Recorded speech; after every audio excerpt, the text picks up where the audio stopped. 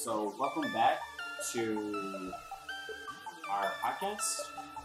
That's it. It didn't suck half faith. Welcome back, guys. Okay, so what I wanted to talk about today was Thor. Last week and the week before, we had talked Incredible Hulk and Iron Man. Right. So today I wanted to actually spend some time focusing on Thor. Right. Which I think is going to be a little bit complicated, just because of how his films are a bit designed. Mm-hmm. They were designed to flesh out more of the world than they were to flesh out the character. Yeah. So the first thing that when Thor 1 opens up, we open up with Jane Foster, who in fact isn't Thor. And the reason for this is a writing tactic called nonlinear storytelling. Right. And with nonlinear storytelling, it's exactly what it sounds like. You don't tell the story linearly to tell the story. Mm-hmm. And that doesn't necessarily mean that, like, you have plot points go from like D, F, E, B, A, C. Right. I mean, though some writers are capable of that, and kudos to them. But oftentimes, the most common way that you see this is within like the first 15 minutes or within the last 15 minutes of the film. Exactly. So, that was funny. Take it down. Okay. One of the common ways of doing this that I've seen done, whether it's comic or film, is the revenge story. You kind of find out how I got here. It was done in Deadpool. Yeah. Deadpool 2, and in Deadpool. Yeah, in the first one. Where we're being told the story from the main character's perspective, but he or she is reminiscing on that. Yeah, it starts off at a later date. Yeah. And they go all the way back and then work their way back to where they started off from. Yeah. And what Thor does something a little bit different when it comes to nonlinear storytelling. They do it to kind of shift focus on perspective. And here they are again playing with perspective. They start the film starting off with Jane Foster, and you would think Jane is important, but overall, no, she's not. And when we see Jane, you actually get a pretty well done scene, and it shows. And I say pretty well done because it depicts her character very well. Mm-hmm. In fact, so well that we really didn't need many other scenes with her. At least when it came to showing how intelligent she was. Yeah. One thing that we saw is that she liked to get things done. Like she's a very ambitious and passionate scientist. And if she believes she's right, it doesn't matter. Come hell or rain, she's out there trying to do it. Trying to prove, how right she is. Yeah, and to her, it doesn't matter the amount of danger. And this is something that is put on heavy emphasis, even if it was to introduce Thor to the audience and to us. And they do a very interesting they do a very interesting thing with nonlinear storytelling, because by starting the film off from Jane Foster's perspective, you are in fact starting off from the audience's perspective. And the audience's perspective from this point forth has been from science. Mm-hmm. We understand the MCU from a basis of science. And that is Jane Foster's character. She understands things from a basis of science. And they use this nonlinear storytelling to show this. And by showing this, they end up doing something else, which is the next topic, or the next point on today's topic, which is mixing worlds. They do mixing worlds very well. Mixing the worlds of man and God versus science and magic. Mm-hmm. And it's as Jane, essentially, the audience is Jane, unfortunately, in the movie. Though we know that Thor is actually telling the truth when he says, "I am Thor of Asgard." Essentially, though, we're from Jane's perspective, we're still in awe every time we see Thor use his abilities. We don't know how his abilities work. For all intents and purposes, the Odin Force is actual magic. Yeah. In how Thor will put it in a very funny yet in an idiotic way. It's space magic. Yeah, it's just space magic, guys. It's something we can't even comprehend. Yeah, and that's something that Thor's character actually admits in Endgame, that he doesn't understand, how space magic works, and in that admittance, in fact, he admits that he doesn't really understand how his powers work. Exactly. One of the things that I realized with watching this film, Odin plays with a lot of mind games with his children. Mm-hmm. A significant amount of manipulation goes on with the 15,000+ years that Odin raised Thor. He raised Thor believing, one, that Mjolnir was made for him, and in fact it wasn't. And that in itself was a stopgap measure, a measure to kind of control Thor, to make sure that he wasn't doing what he actually ended up doing in his first film, which was starting wars. Mm-hmm.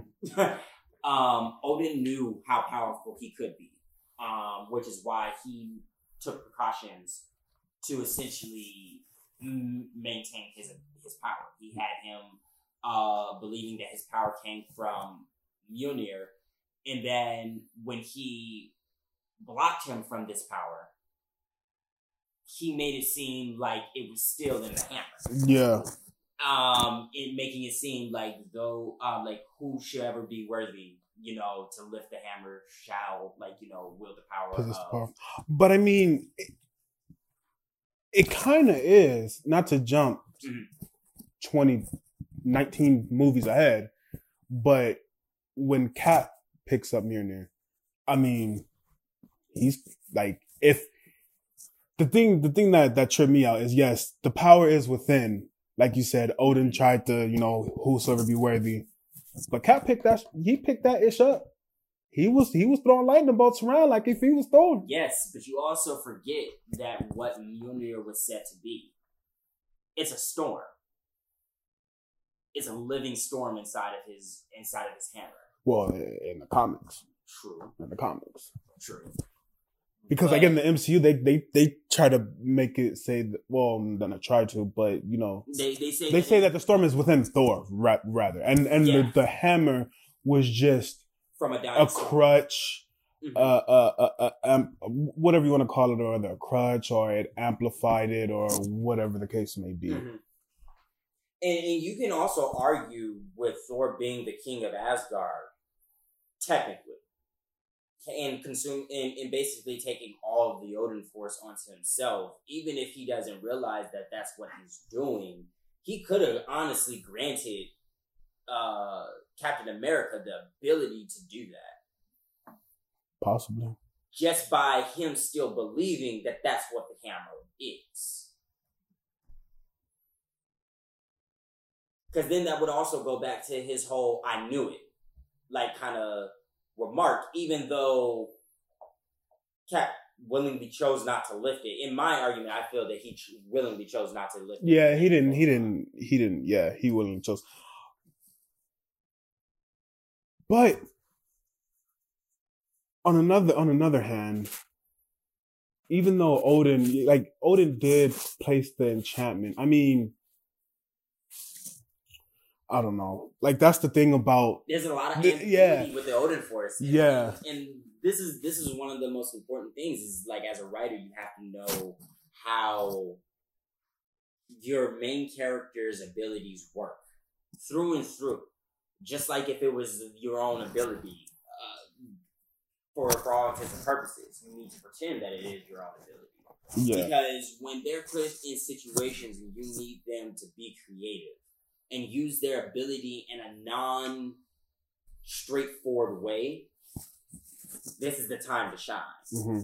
This is the time that you're actually able to do that. And we realize that it's Thor's lack of knowledge of how his own power works that actually holds him back. Right.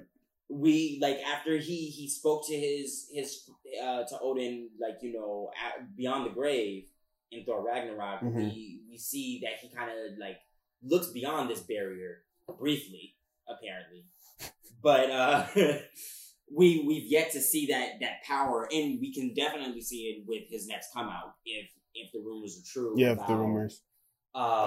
Him being in Guardians 3 and Beta Ray Bill. And Thor 4, whatever that may persist of, if it's happening. Yeah, if it's happening. And, that's the finicky thing about rumors. Yeah, and that's something that we'll dive deeper in on Free Ball Thursday. Yeah. Our next show that's coming out soon. So Marvel. Okay, so one of my favorite lines in all of MCU happens actually in Thor, where Thor is explaining the 9 realms to Jane, and he says, and the world tree and stuff like that. Yeah, and that magic is just science you yet to discover, kind of thing. And it's like you even see this be put into practice in Thor 2 when Jane goes to Asgard and she's on their recovery bed. And they're saying one thing and she's like, oh, she's drawing connections to what she would use in her field of work. Like an electromagnet, whatever they were using to check out. Yeah, or they're using an X-ray machine on there, and she used the proper term for an X-ray machine. It was a quantum field generator. Yeah. And that is a real thing, by the way. In theory, it is an actual, it's quantum mechanics. And that's the thing that I actually liked a lot about the Thor. There's a lot of real science in there. They actually did a lot of real-world research and referred to actual scientists when it came to building not just Thor, but some aspects of the MCU as a franchise. Right. Just to briefly get off the topic, I know for Ant-Man and fleshing out the quantum realm, they referred to some actual scientists that are currently at not the top of the field, but up there in the field of theoretical science. And it's I believe they referred to actually one of the top people in the field when it came to getting ready to flesh out their multiverse and explaining multiple dimensions and making sure that they're scientifically accurate and everything. And it's just interesting because we're getting a little bit of magic without it being called magic. Right. And we're only get that in Thor, and it's it's super interesting. There's one thing that I actually liked the Thor 1 for is how they take two polarizing different things that was always said to never work together and say that no, they're just one and the same thing, just two different groups in two different mindsets, naming them different. And that's kind of again, one of the biggest things that I can't put enough emphasis on is perspective. It's knowing what's correct for a character versus knowing what's actual fact is completely different. Take, for example, flat earthers.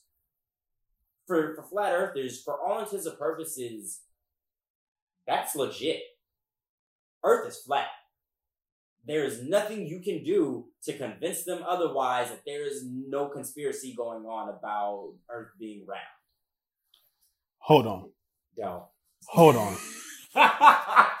You're telling me that Earth is freaking flat? Man, this whole time I thought it was a cylinder. This whole time I thought Earth was in a cylinder shape. Like a glass cup? I was thinking more. I can't even. Sorry, guys. No, I don't believe the Earth is a goddamn cylinder. I don't even believe it's flat. It's not flat. Yeah. At me all you want, guys. I don't care. But this is my point. For people, perspective is everything when it comes to storytelling. Perspective is everything when it comes to life. My perspective is my fact. And that's something that has to always be remembered by, like, the writer. The perspective of the character is fact. For Thor, fact is magic. Mm-hmm. Magic exists. He goes to school and he learns magic. Mm-hmm. He goes to academies for magic. He gets tested on magic. Mm-hmm. But for Earth, magic isn't real. Magic doesn't exist. It's only science. And this is how we do these things based off of science mechanically instead of spiritually. Hence the polarizing difference in what Frigga called the machine versus what Jane called it. And I believe she called it like a spiritual something. Like it was something along about a soul. Yeah, about being able to look at the soul and kill the soul, whatever. Yeah, and it was just funny because she said it in such a condescending way, and she's like, "Yeah, quantum field generator." Mm-hmm.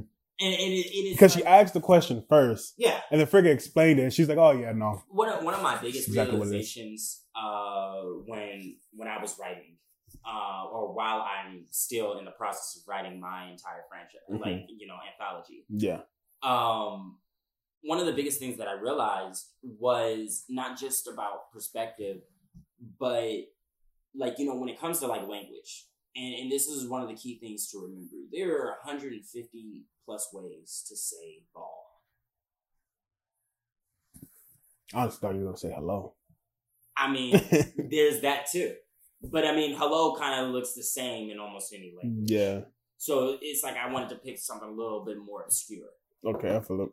There's literally over 100 ways to say a single word in a language, and so you have translation differences. You have, and it's like whenever we're in school, we play the game telephone, and you realize as things are told across a big population, how it tends to change. It doesn't matter how well it's spoken. Initially, it will always change by the end person. Right. And it's like keeping these key things, these smaller lessons that we learn in life and applying them to your writing is super important. And it's what evolves mediocre writing to phenomenal writing. Mm-hmm. People like to watch things that they can relate to. And if you're pulling from your actual experience and your own research, then there's only things that they can relate to. Mm-hmm. So it's like one of the other things that I feel elegantly gloss over is the whole gods and man.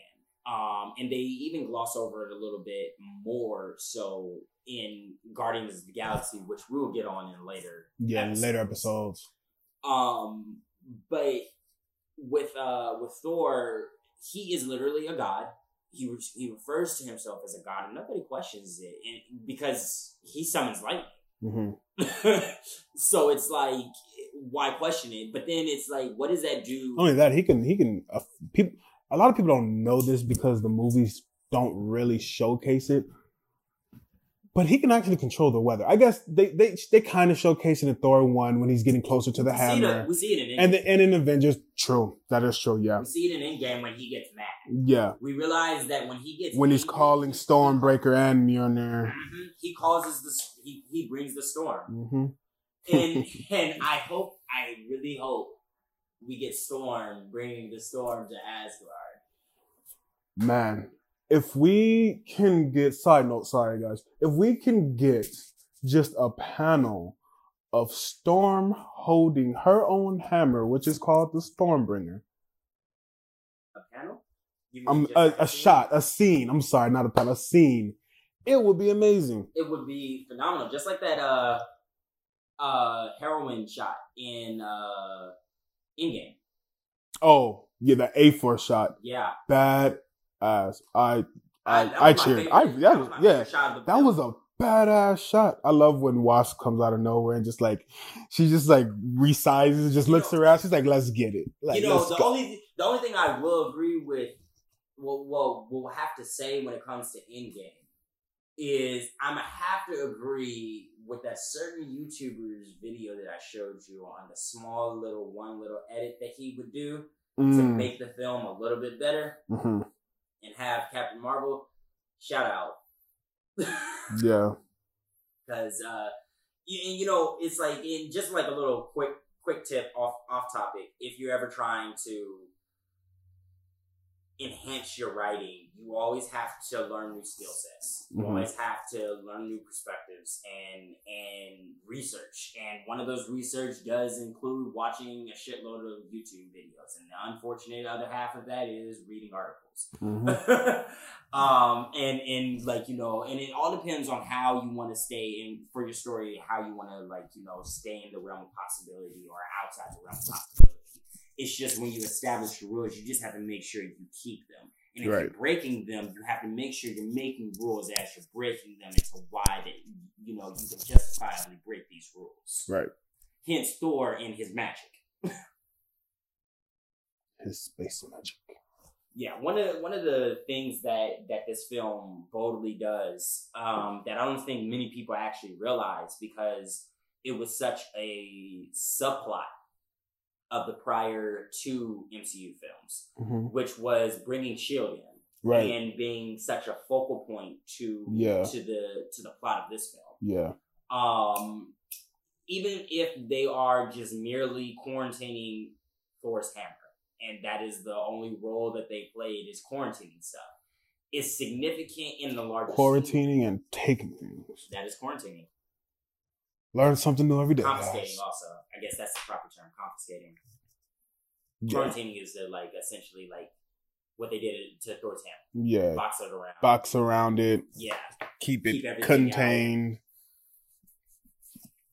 Yeah. They couldn't keep it. It has huge benefits for world building. One of the big things that they were able to do is use S.H.I.E.L.D. to flesh out the world through the subplot. We know after seeing this film, so it's like what we know about S.H.I.E.L.D. up until this film. We know, one, they know who Iron Man is now. They created the Incredible Hulk, but that is not public knowledge. They keep that under wraps, as well as the location of Bruce Banner, who is currently off the maps, and none of his colleagues know he is alive. All they know is that he was approached by S.H.I.E.L.D., and we're told this in Thor by Eric Selvig, who is apparently a close friend, which I didn't even know until you told me. And after you told me, then he said that line, I was like, oh. Yeah. He's a close friend of Bruce Banner in the MCU, and he refers to him in that scene while he's trying to warn Jane to back off S.H.I.E.L.D. Yeah, while S.H.I.E.L.D. is confiscating everything, he goes, he had a friend that specialized in gamma or something like that. In gamma radiation. And S.H.I.E.L.D. approached him, and he S.H.I.E.L.D. never recruited him, and he never heard of him. He never heard from him again. And we know as the audience that is Banner. That's Banner, yeah. But, and this is the elegance also, they didn't have to name drop. They didn't have to show nothing. They didn't have to do anything excessive. It was so slight that most people didn't even realize it. And it's like, you can build the world without smacking your audience in the face with it. Yeah.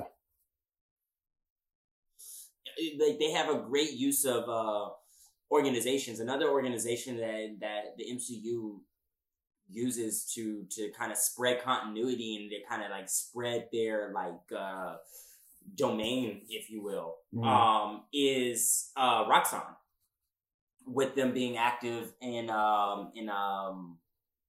Cloak and Dagger and being mentioned in I believe Daredevil.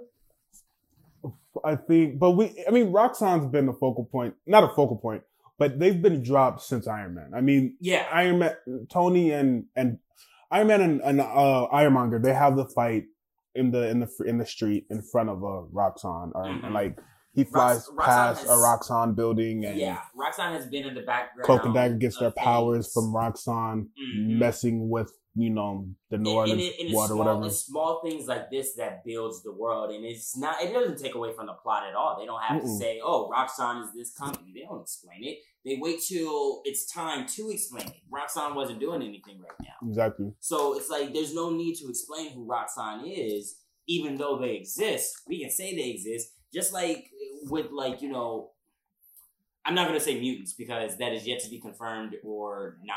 Yeah. We don't know what's happening with them.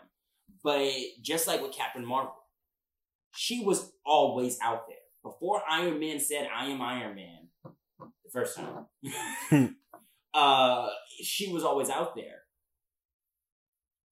So it's just a knowledge of what your character is again, keeping in mind what your character knows versus what your audience knows. Yeah. So the next thing that I thought that the Thor film actually put a lot of emphasis on is like Thor knows how powerful he is, and the screenwriters actually take advantage of that. And that's one of the ways that they actually challenge his character and actually try to develop his character. They constantly put him in situations where he's forced to ask, do I think my way through this or do I brawn my way through this? And Thor almost always chooses brawn. Right. I mean, he's a warrior. He is a warrior, but he has to be a king. And that's his whole metamorphosis. Yeah. At least that's what's introduced to us. Oh, excuse me. Was introduced to us in Thor. And I think of all the characters, he's the only character that didn't really get his full development. Yeah, and yeah, I mean, like he had development, but in none of the areas that was first introduced to us. It's not a complete 360 kind of like how we got with Cap or with Tony. Or Tasha. Yeah, or Nat. Rest in peace, guys. I know. I mean, we even got a bit of a closing for Hawkeye. I mean, we're waiting to get more flesh out, assumingly that he's going to be in her movie. Yeah, I mean, if because with her movie, off topic again, that's the thing. It's so just rumor filled. Like I read a report that it was going to take place in the 90s. I just read a report that it's going to take place between Avengers and Iron Man 3. So it's like, it could be hopping around. It could be a period. Yeah, it could be a like Flash movie kind of, period Montage. Piece, whatever. Yeah. But yeah, back on topic aside from that. But yeah, so Marvel is really good at knowing the power of the character, knowing how that power can affect the character in psychology or physically. In the Hulk's case, it's physical. And that physicality it personifies itself in the Hulk. But when Banner comes back, he's weaker. He's drained. He doesn't remember. He gets flashes. Yeah, he even has bouts of, I would say, PTSD. Yeah. We see in the shower scene in the movie. For Banner, it is very psychological, but it's also very physical. And it's like it's interesting because for Thor, he knows how powerful he is. Yeah. Or rather, he thinks he knows how powerful he is, and that's his hubris. He always goes in headstrong. Why? Because I'm strong enough to get out. Yeah. Woe be the tide who's with me when shit hits the fan. I'll do my best to get you out. You fought well. You died by my side. You died with honor. I mean, the fact that they died in battle was just honorable to him. Yeah, and I think that's you have to be by his side. Odin really strives to kind of that warrior sacrifice. A king cannot have a warrior sacrifice when it comes to the people. Mm-hmm. And I think that's why that's the difference between what Thor did versus what Odin would have done. Odin would have sent all his people away with the warriors and would have stayed on the ship by himself. He wouldn't have had anyone with him. Yeah.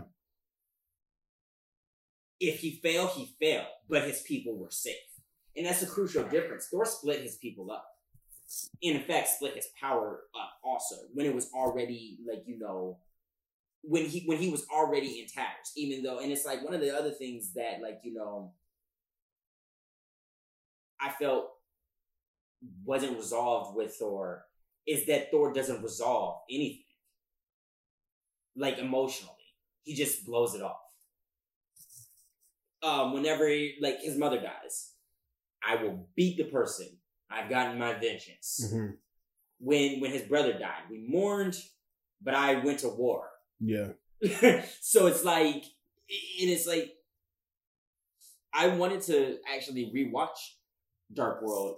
I'll do it eventually. But I wanted to rewatch Dark World again because I wasn't sure what specifically caused the 9 realms to, like, you know, go out into war. Was it Thor's declaration of war on Jotunheim? And if that's the case, how did it spread off of Jotunheim to the other 9 worlds? Well, I mean, if I'm not, I could be wrong.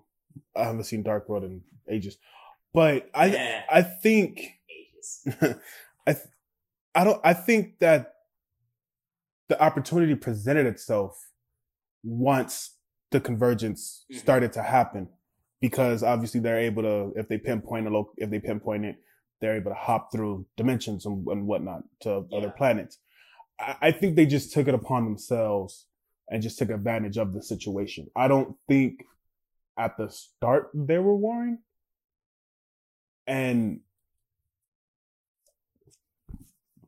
the thing that movie does is it draws, obviously, it's kind of repeating.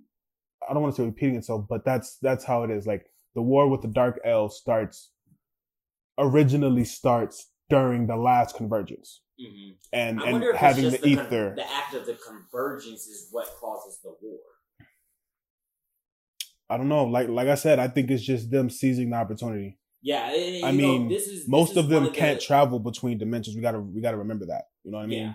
So when something like that pops off every 100,000, whatever, how many years they said in the movie, if I'm looking at it, if I want to, you know, cause some trouble and I ain't got a way there, of course I'm gonna be waiting for the next time it's easier, you know, or when the next time the door is open for me, or whatever the case may be.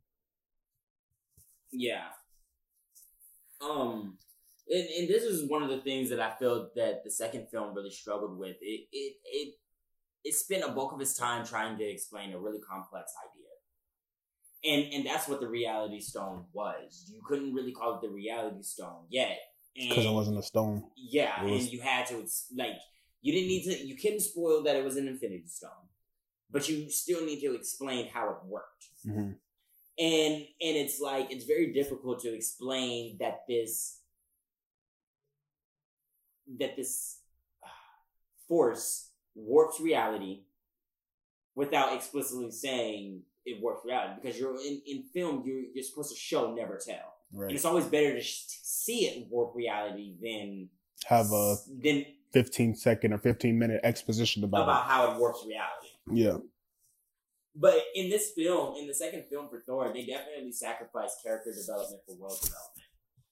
And it turned out to be for the better, because then they didn't have to spend Infinity War actually explaining any of the stones. Right.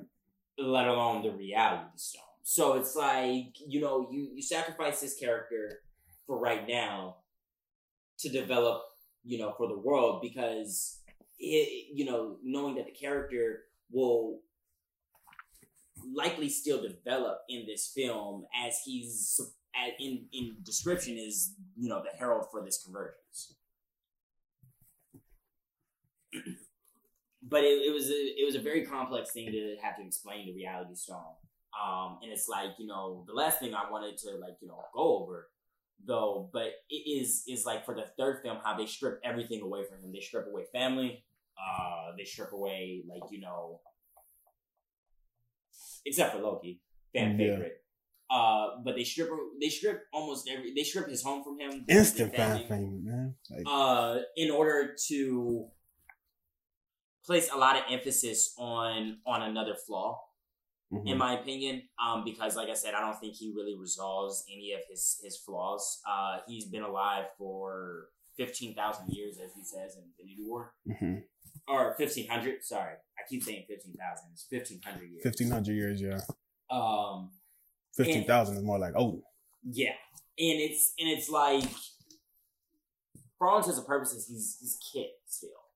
He's equivalent to a kid, and that's this place that's put into focus in the first film, when he's chanting himself on during the crowning, the inauguration ceremony. Yeah, he's flipping Mjolnir, doing tricks, pointing at people. Yeah, and showboating, and it's like you can see Odin's disgust because he sees so much of him, but then he sees so much of a child too. Yeah, and it's like here he's at the age where this is supposed to happen, so Odin will do it. But is he ready? Odin doesn't think so, which is why he was so okay to strip his power away, and why that was such a knee-jerk response for him. You started a war, so I'm taking all your power away from you, and I'm banishing you to Earth to teach him a lesson. While he go fix this war. Well, I think it was not only just the war. I think it was the fact that he couldn't see the error of his ways. Yeah. Thor speaking. With when they have that spat, Odin calls him a child. He's like, you're acting like a child, and Thor rebuttals with, when you're acting like you're acting like an old man and a fool. You can see that those words broke his heart. Yeah. That hurt coming from his son. Yeah. Not only did those words hurt, but it hurt him realizing. About the crown. Not only that, but he's realizing in that moment that Thor is literally cementing in place that he just isn't right. Like he is the child. He does not see the error of his ways. He thinks all that was right. Yeah, and in the name of Asgard. That is one growth I will actually admit that he does have. He has the growth to realize that he's not ready to be king. Mm-hmm. And not like how Odin. Yeah. How Odin is king. They spend so much time on his flaws that there's so many of them. Mm-hmm. So it's like we have a long road with Thor being a 1,500-year-old god who, quite frankly, is stubborn as hell.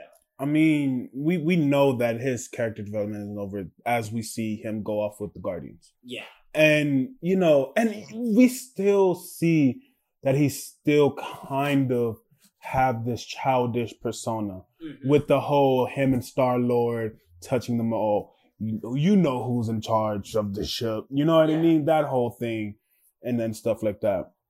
So... But yeah, I mean, Thor is still one of my favorite characters. Definitely. And Hemsworth does a hell of a job portraying him. I for sure can't wait to see more of him. Yeah. I mean, if the rumors are true, if he is going to be in Guardians 3 and there is making a Thor 4, then I'm vastly excited. Yeah.